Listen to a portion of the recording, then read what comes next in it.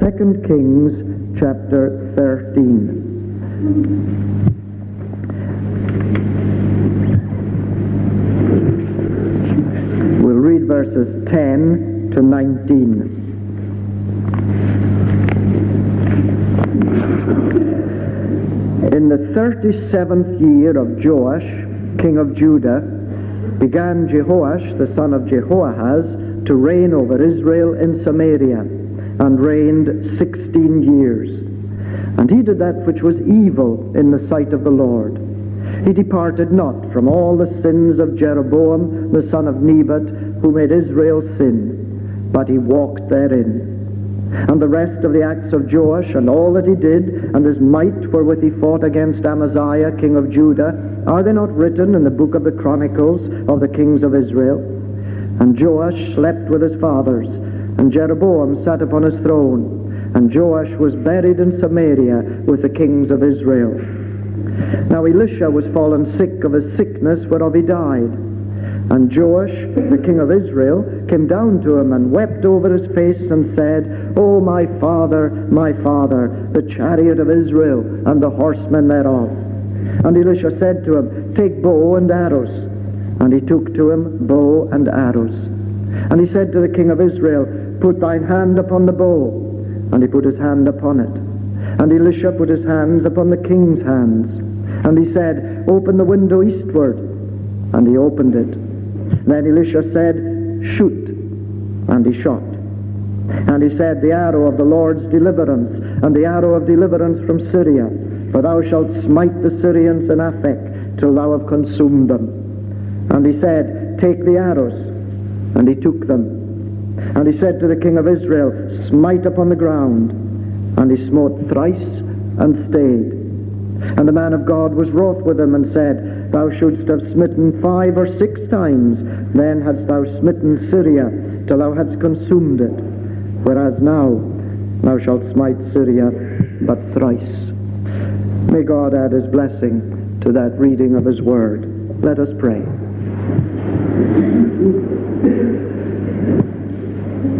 We give thee thanks, O Lord, for the assurance of thy word that there is victory to the church of God and to every believer in the battle upon which they are engaged. We thank thee that as we seek to put on the whole armor of God, it is not with doubts as to whether in the end of the day victory is secure. It is with a sure knowledge that the Lord is King, King of kings and Lord of lords, and that none can stay his hand or say unto him, What doest thou?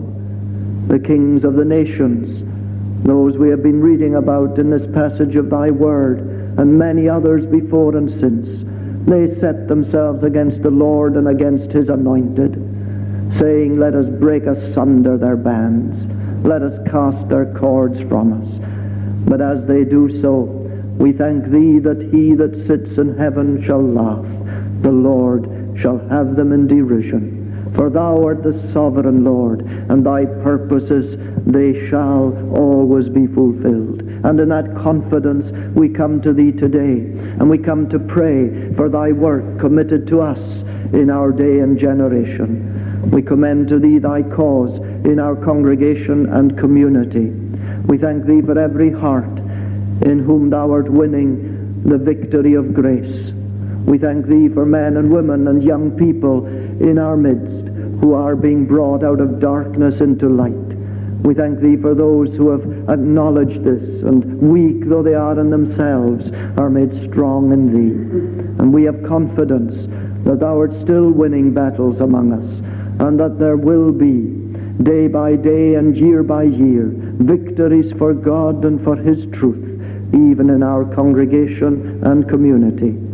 We pray for every effort that is made through the preaching of the word, through every kind of evangelism, through the day-to-day witness of thy believing people in their ordinary occupations.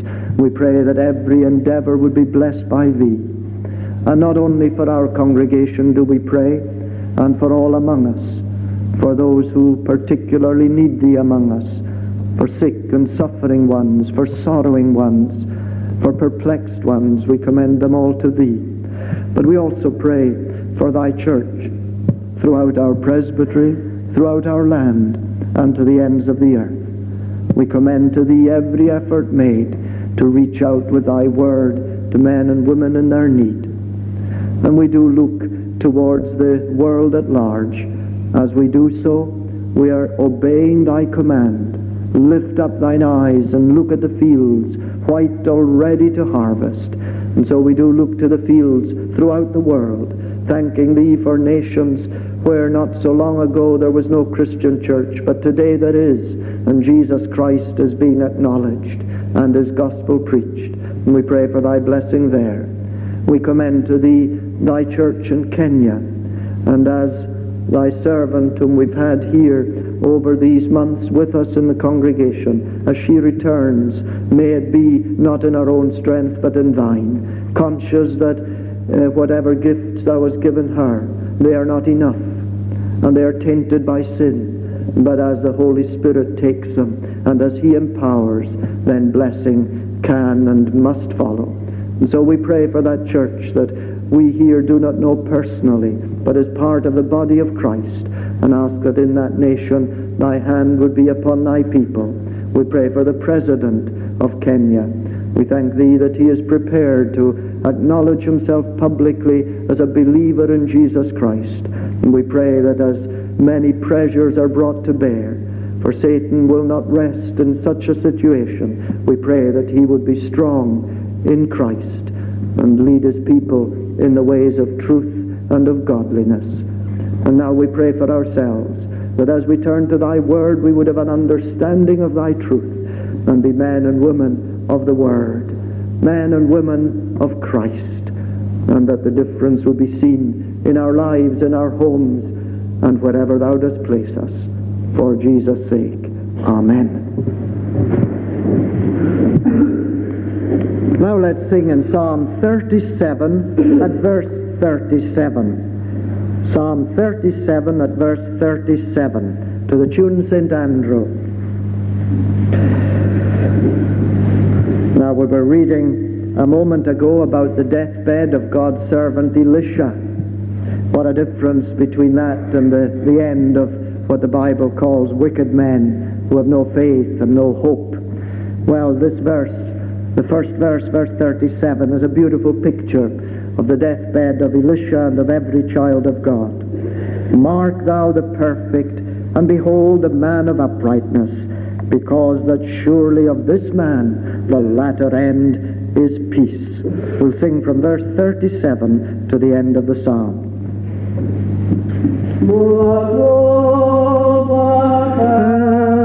Perfect and clean old, the man of uprightness, because that surely of this man the latter end is peace.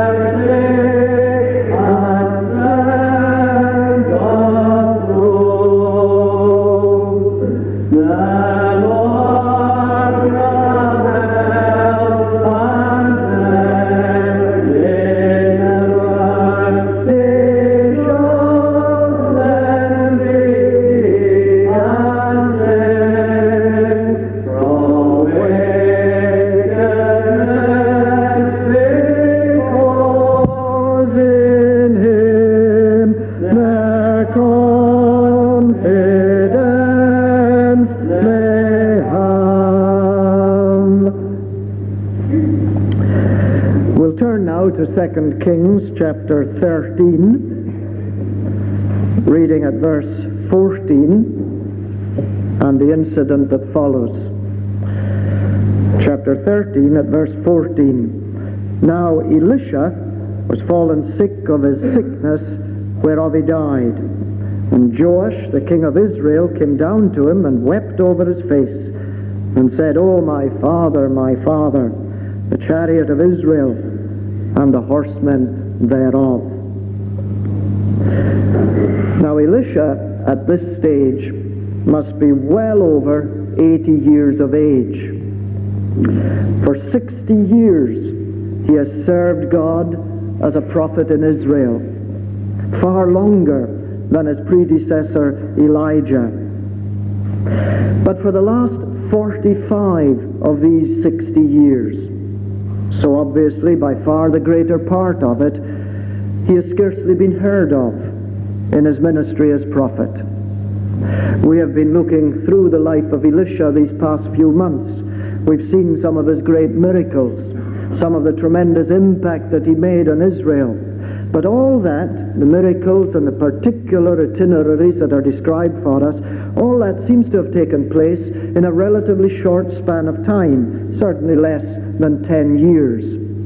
But now for these last 45 years, things have been different. They correspond, these years, with the reigns of King Jehu and King Jehoahaz.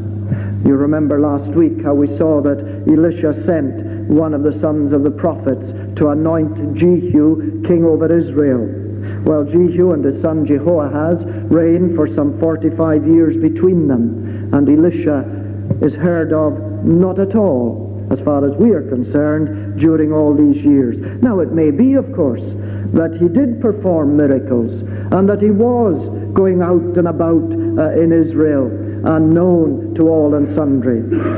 But it seems more likely that God's plan for Elisha was that during all these years he should remain in comparative retirement, perhaps encouraging the people of God in the face of the evil days in which they were living, perhaps training quietly in the schools of the prophets the men who were to continue the witness to God's truth, but not, it would appear, in the same spectacular way in which he had ministered during the previous years. But what we need to bear in mind is that Elisha was no less the prophet of God, no less a man of God, serving him faithfully during the years of quietness and retirement and obscurity than he was when everybody knew about him, than he was when he was performing magnificent miracles. He was just as much God's servant, though God's choice during the latter part of his life was for a quiet, retired ministry. There's a parallel, surely, as we look at the Lord Jesus Christ. For 30 years he lived in obscurity in Nazareth, but he was no less the eternal Son of God. He was no less the Messiah during these years of retirement and obscurity than he was when he burst on the public scene with his miracles and his teaching and eventually his death and resurrection.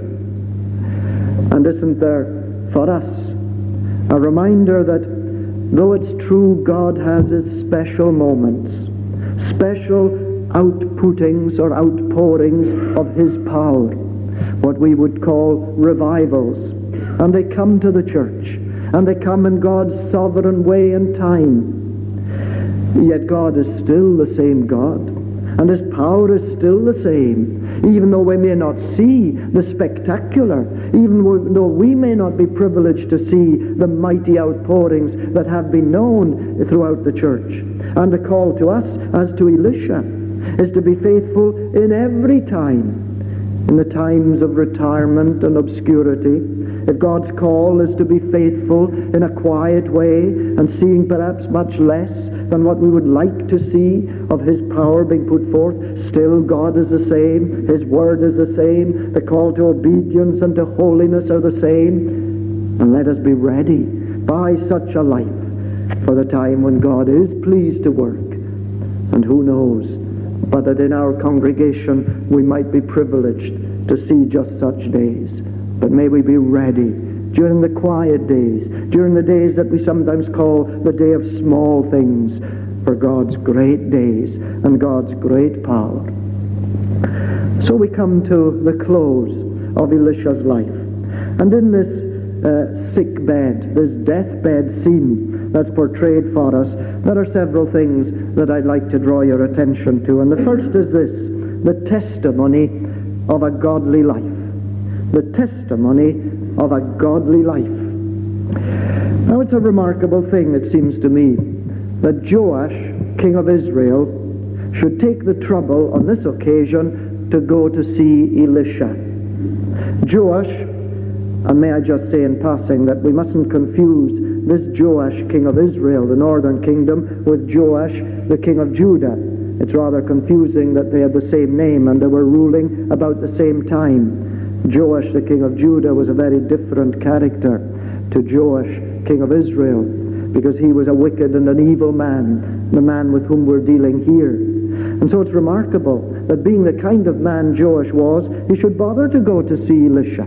His grandfather was Jehu. Now Jehu was indeed, in some ways, God's instrument to execute his vengeance, his righteous and holy wrath on the wicked house of Ahab. But as we saw last week, Jehu took a special gusto and enthusiasm in his cruelty. He loved killing people, and eventually the judgment of God fell upon him also. And we read about Jehu that he took no heed to walk in the law of the Lord. That was this man's grandfather. His father was Jehoahaz. And in this very chapter, in the second verse, we read about this man, Joash's father, that he did that which was evil in the sight of the Lord. Joash was the same. We read it a few moments ago at verse 11. He did that which was evil in the sight of the Lord. And if you go into the next chapter, you find that his son, Jeroboam, who economically and militarily was a great success as a king, yet spiritually and morally he was a disaster. And he too walked in the ways of Jeroboam the son of Nebat, who made Israel to sin. He did what was evil in the sight of the Lord. So here's this man.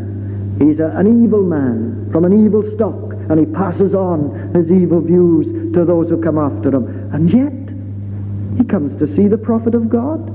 He comes to hear what God will say through this righteous, holy man, Elisha. Joash, he didn't care about God. He'd no desire to leave his sin. So why then should he come to see the prophet? He knew perfectly well the kind of thing the prophet would say.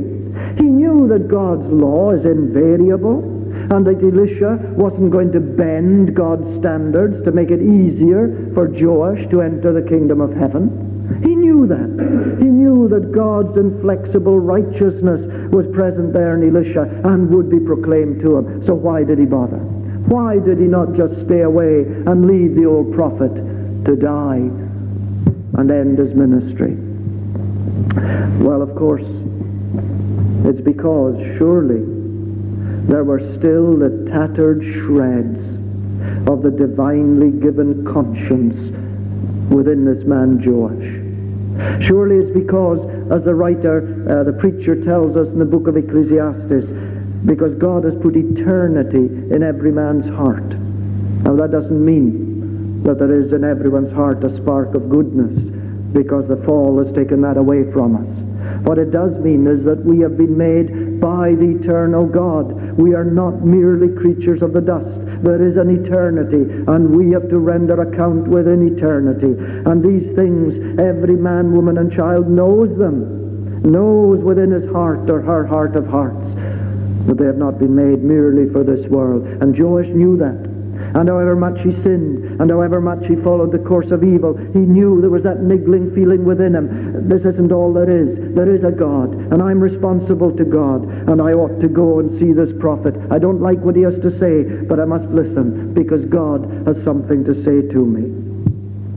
Now, of course, we know from Scripture and from history that sometimes men like Joash, who have the power to do it, they seek to silence this voice of conscience in the person of God's servants. Ahab, who was a king during Elijah's ministry, he tried to do that. Remember how there was a prophet called Micaiah, and Micaiah had been put in prison because Ahab didn't like his message of righteousness. And you remember how when Jehoshaphat, the king of Judah, came to join forces with Ahab and they went out to battle together, Jehoshaphat said to Ahab, after all the prophets of Baal had prophesied smooth things, easy victory, Jehoshaphat knew it wasn't true. And he says, isn't there a prophet of the Lord here that we can inquire of him? And you remember Ahab's very striking words. Oh yes, there is. There's that fellow Micaiah, but I hate him, because he never prophesies good concerning me, but evil. And because that was so, he clapped him in prison that he might shut his mouth as far as prophesying was concerned. And we read from the story that when Micaiah came, Ahab was once again hurt to the quick by the righteousness of Micaiah's message, and he shut him up in prison and stayed there, no doubt, until his dying day.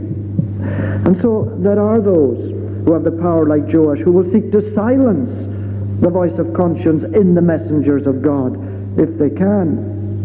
But even so, it's amazing that there is this strange compulsion to listen. You have it in Herod. Herod, who had John the Baptist preaching in Israel, and Herod was deeply offended that John the Baptist should take it upon himself to criticize the monarch. Who was he to complain about the king's marriage? Not only Herod, but his, in inverted commas, his wife, Herodias, were furious at the righteous preaching of John. And so John was shut up in prison. But you remember that striking comment in the Gospel that tells us that Herod occasionally would take John out of the dungeon and bring him up into the court and say to him, John, preach a message from God. And Herod heard him gladly. Isn't that strange? A wicked man, steeped in evil, and yet he feels compelled to listen to the word of God. You see, there is the testimony of a godly life. Micaiah, Elisha, John the Baptist, and it's compelling.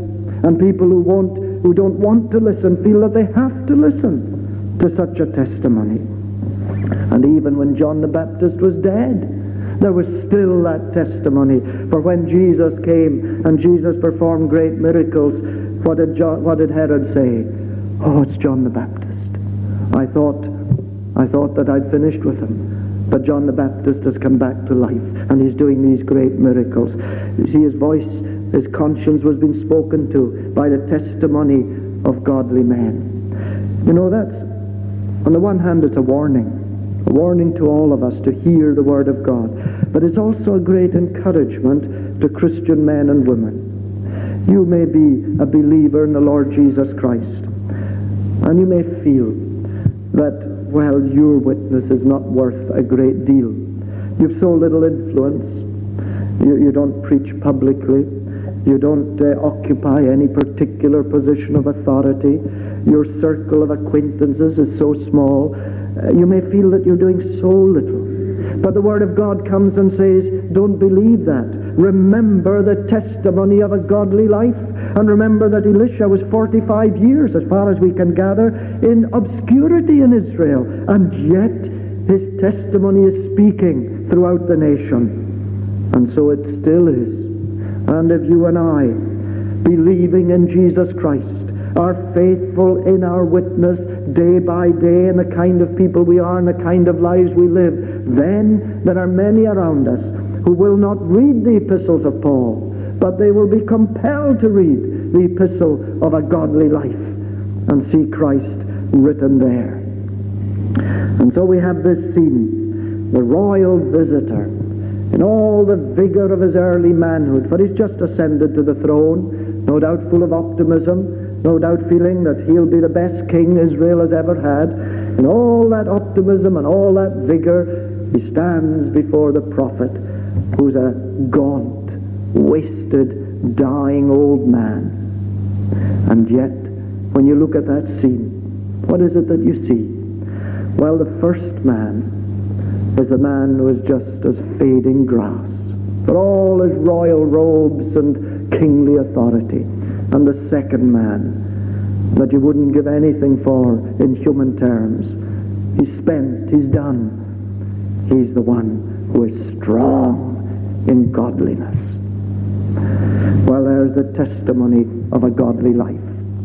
Notice also, as you go through this incident, the combination of human effort and divine power. In this rather strange incident that's recorded us here about the bow and arrows, you have the combination of, on the one hand, human effort, and on the other, divine power. Now, it's not just play acting that you have here. When Elisha says to Joash, take your bow and arrows, put an arrow in the bow, stretch the bow. Then Elisha puts his hand on the king's and he says, shoot, and the king shoots. It's not just play acting. And it's certainly not that kind of juju magic where, you know, the kind of thing where you stick pins in a model or a statue of your enemy and then you expect him to suffer in the same way. It's light years removed from that kind of thing. It is God Almighty using these symbolic actions to proclaim a vital message from heaven to earth. It's, if you like, a kind of visual aid whereby God reinforces the word visually so that the king will not only hear God's word, but by this means it will come home with power and with fresh impetus to his heart and conscience. God spoke to this man how? Well, by shooting the arrow, God was showing him his duty as king to defend his people, to be up and doing in the defense of the realm and in the doing of righteousness. He couldn't just sit back. He had to take action. And on the other hand, by Elisha as God's representative, placing his hand on the bow, God was saying to Joash, I want you to be active as king. I want you to be a diligent king. But remember, you're helpless without me. Unless the hand of God is upon you as you labor, you can do nothing.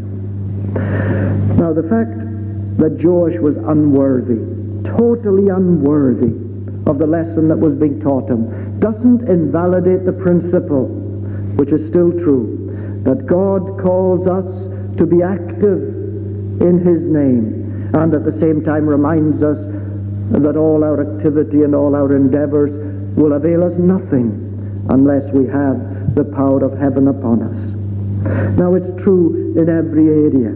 It's true at the outset of the Christian life. God is sovereign in salvation. Man of himself can do nothing to receive, to gain the favor of God. For he is dead in trespasses and sins. He needs the quickening power of the Holy Spirit in order that he might come to life. And yet, we are reminded in Scripture that we must repent and we must believe. It is not God who repents, for he has no need to repent. It is not God who exercises faith and trust in Jesus Christ, for he is complete in himself. It is we. The sovereignty is God's, but he calls us to believe in Jesus Christ. The battle is the Lord's, but we must put on the whole armor of God. Work out, says the apostle, your own salvation, but remember that it is God that worketh in you, both to will and to do of his good pleasure. And so if at the outset of the Christian life, with regard to conversion and salvation, if we seek to do it without God's hand on the bow, as it were, then the arrow will misfire. If, for example, someone comes to God and says, look, I've lived a decent life, I've been everything I should be to my neighbors, I don't think anybody can say I haven't been a good citizen, or I haven't been remembering the religious side of things. It is human effort, and it is of no value before God. The hand of God is missing. Or if someone says, but listen, I was at a big meeting and I was very moved and I put up my hand or whatever else was asked of me and I made a decision. But then if it is only of of the flesh and only moved by what one hears or by what is happening around one, and the hand of God is not in the bow, it'll misfire. It will not be truly a work of grace. But let's think of it in the Christian life. A man or a woman who's come to Jesus Christ by grace, believed in the Lord Jesus, received him as Savior, and set out upon this Christian life.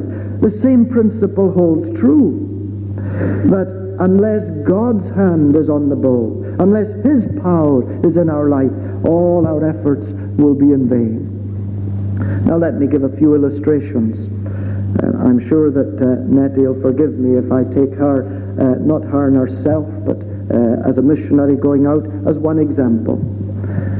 Here we have a missionary going out to Kenya. Now she's got all the experience, 17 years of it.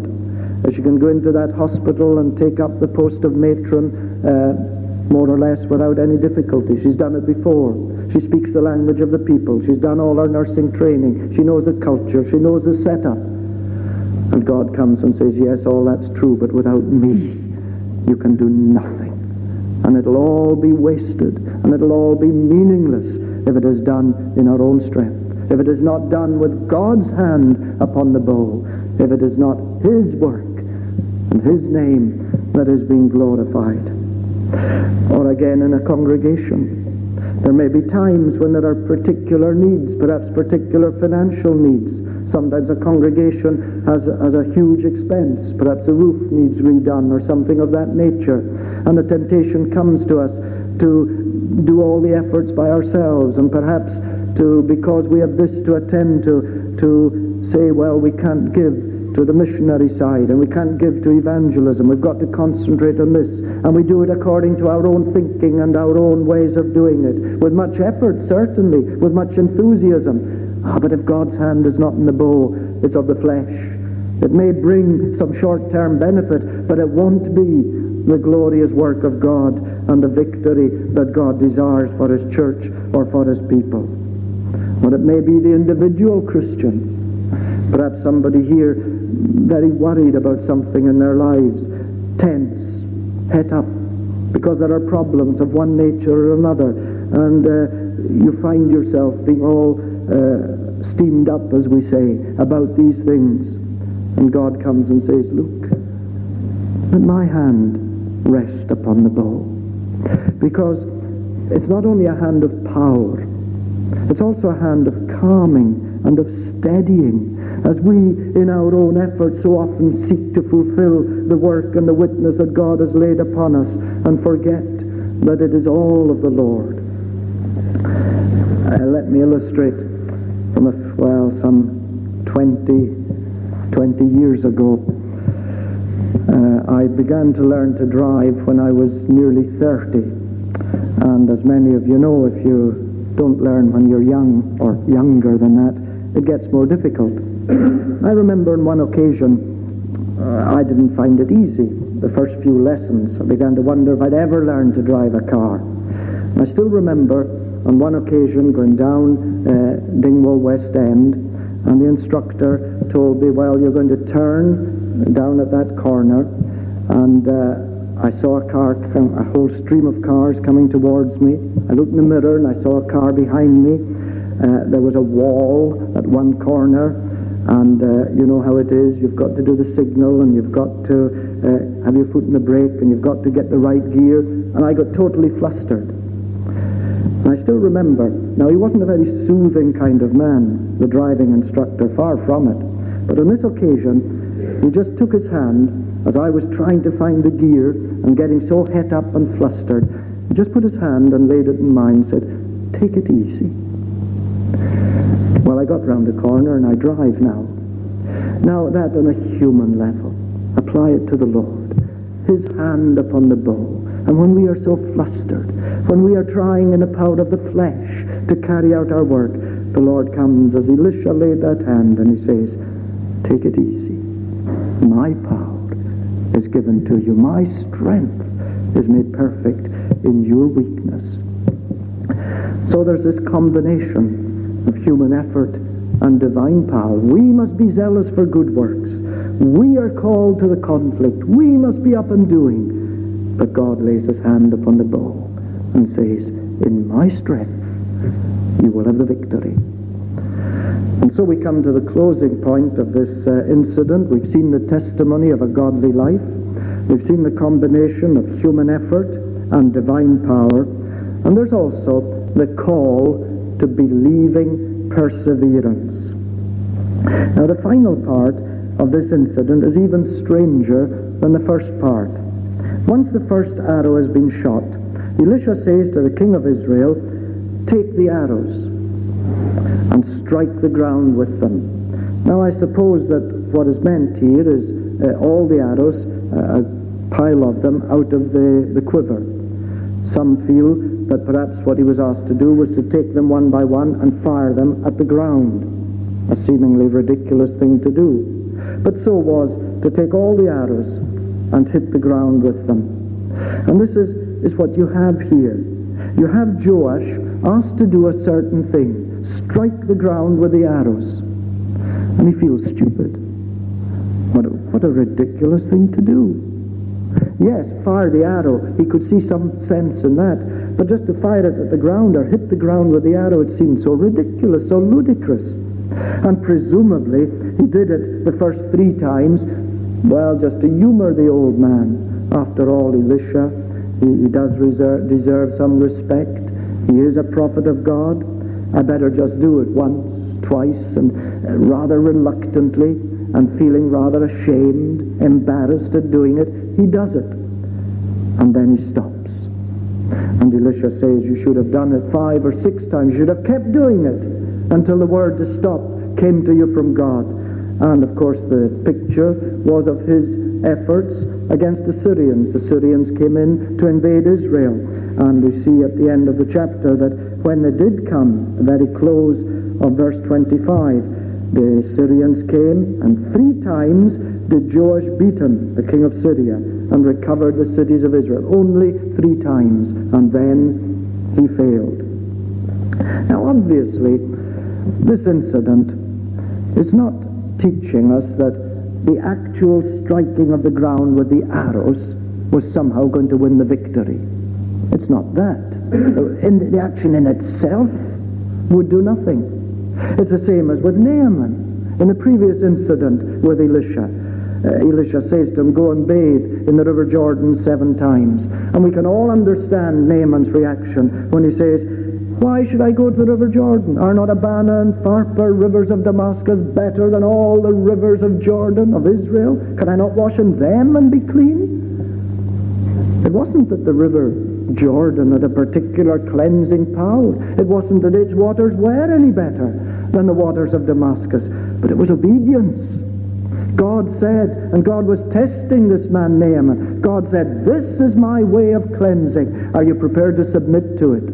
And God says to Joash, this is my way of victory. Are you prepared to submit to my direction? Are you prepared to believe in me? Are you prepared to persevere in that believing?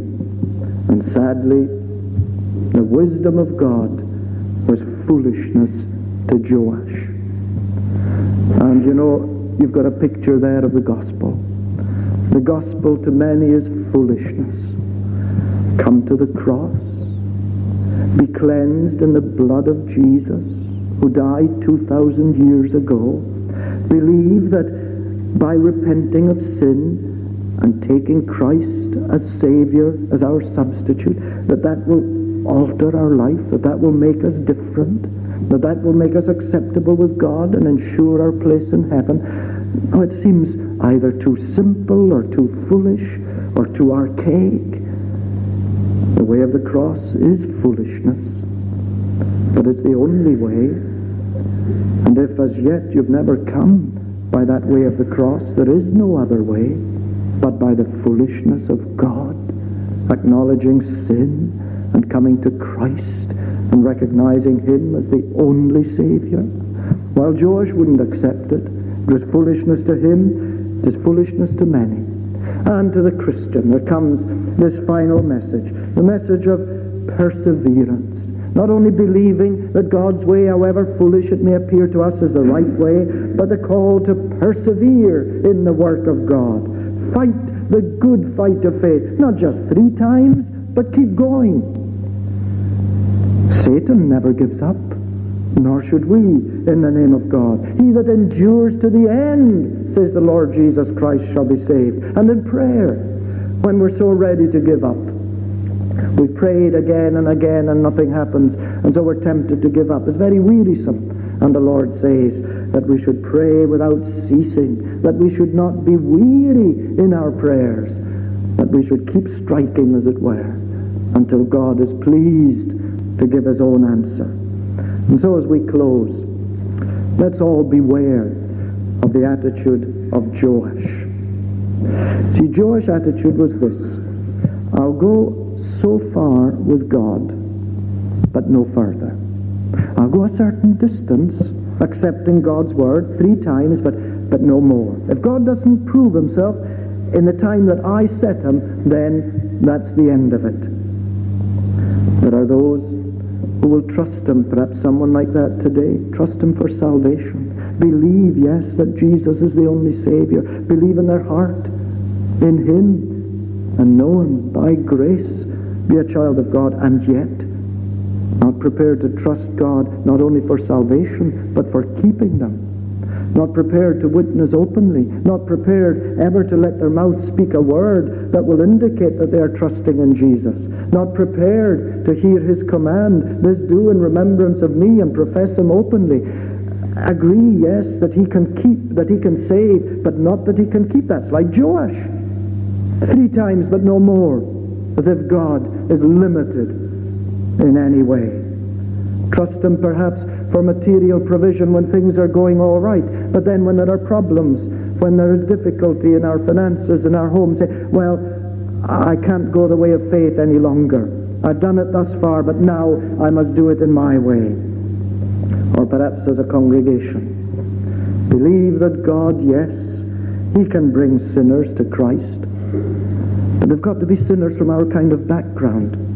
They've got to be brought up in the Free Church or in the Highlands and have an understanding of our way of thinking. They must know about the Sabbath and the shorter catechism, and in that way then they can come to faith in Christ. But these outsiders, these people who come in who don't know anything about our kind of religious background, we can't expect it from them. Well, that's striking 3 times and saying God can do no more. God is not limited. He is sovereign. And as he said to Joash, he says to you and me, as individuals and as a congregation, don't limit God. He is able to do exceeding abundantly, according to his mighty power. Let us then praise him for all that is past and trust him for all that's to come. Let us pray. O Lord our God, we give thee thanks that thy servant Elisha, though dead, yet speaketh. And we pray that our ears would be open to hear the voice of God through the life and the testimony and the words and the actions, not only of Elisha, but of all thy servants portrayed to us in Holy Scripture. And may we, as a result of what thou hast shown us from thy word today, may we be spared the sin of Joash, of trusting thee so far but no further. May we be able to say with the psalmist that we will trust thee with our whole heart, that we will commit our lives unreservedly to thee and to thy service, and may we thus know thy mighty power among us. For Jesus' sake, amen.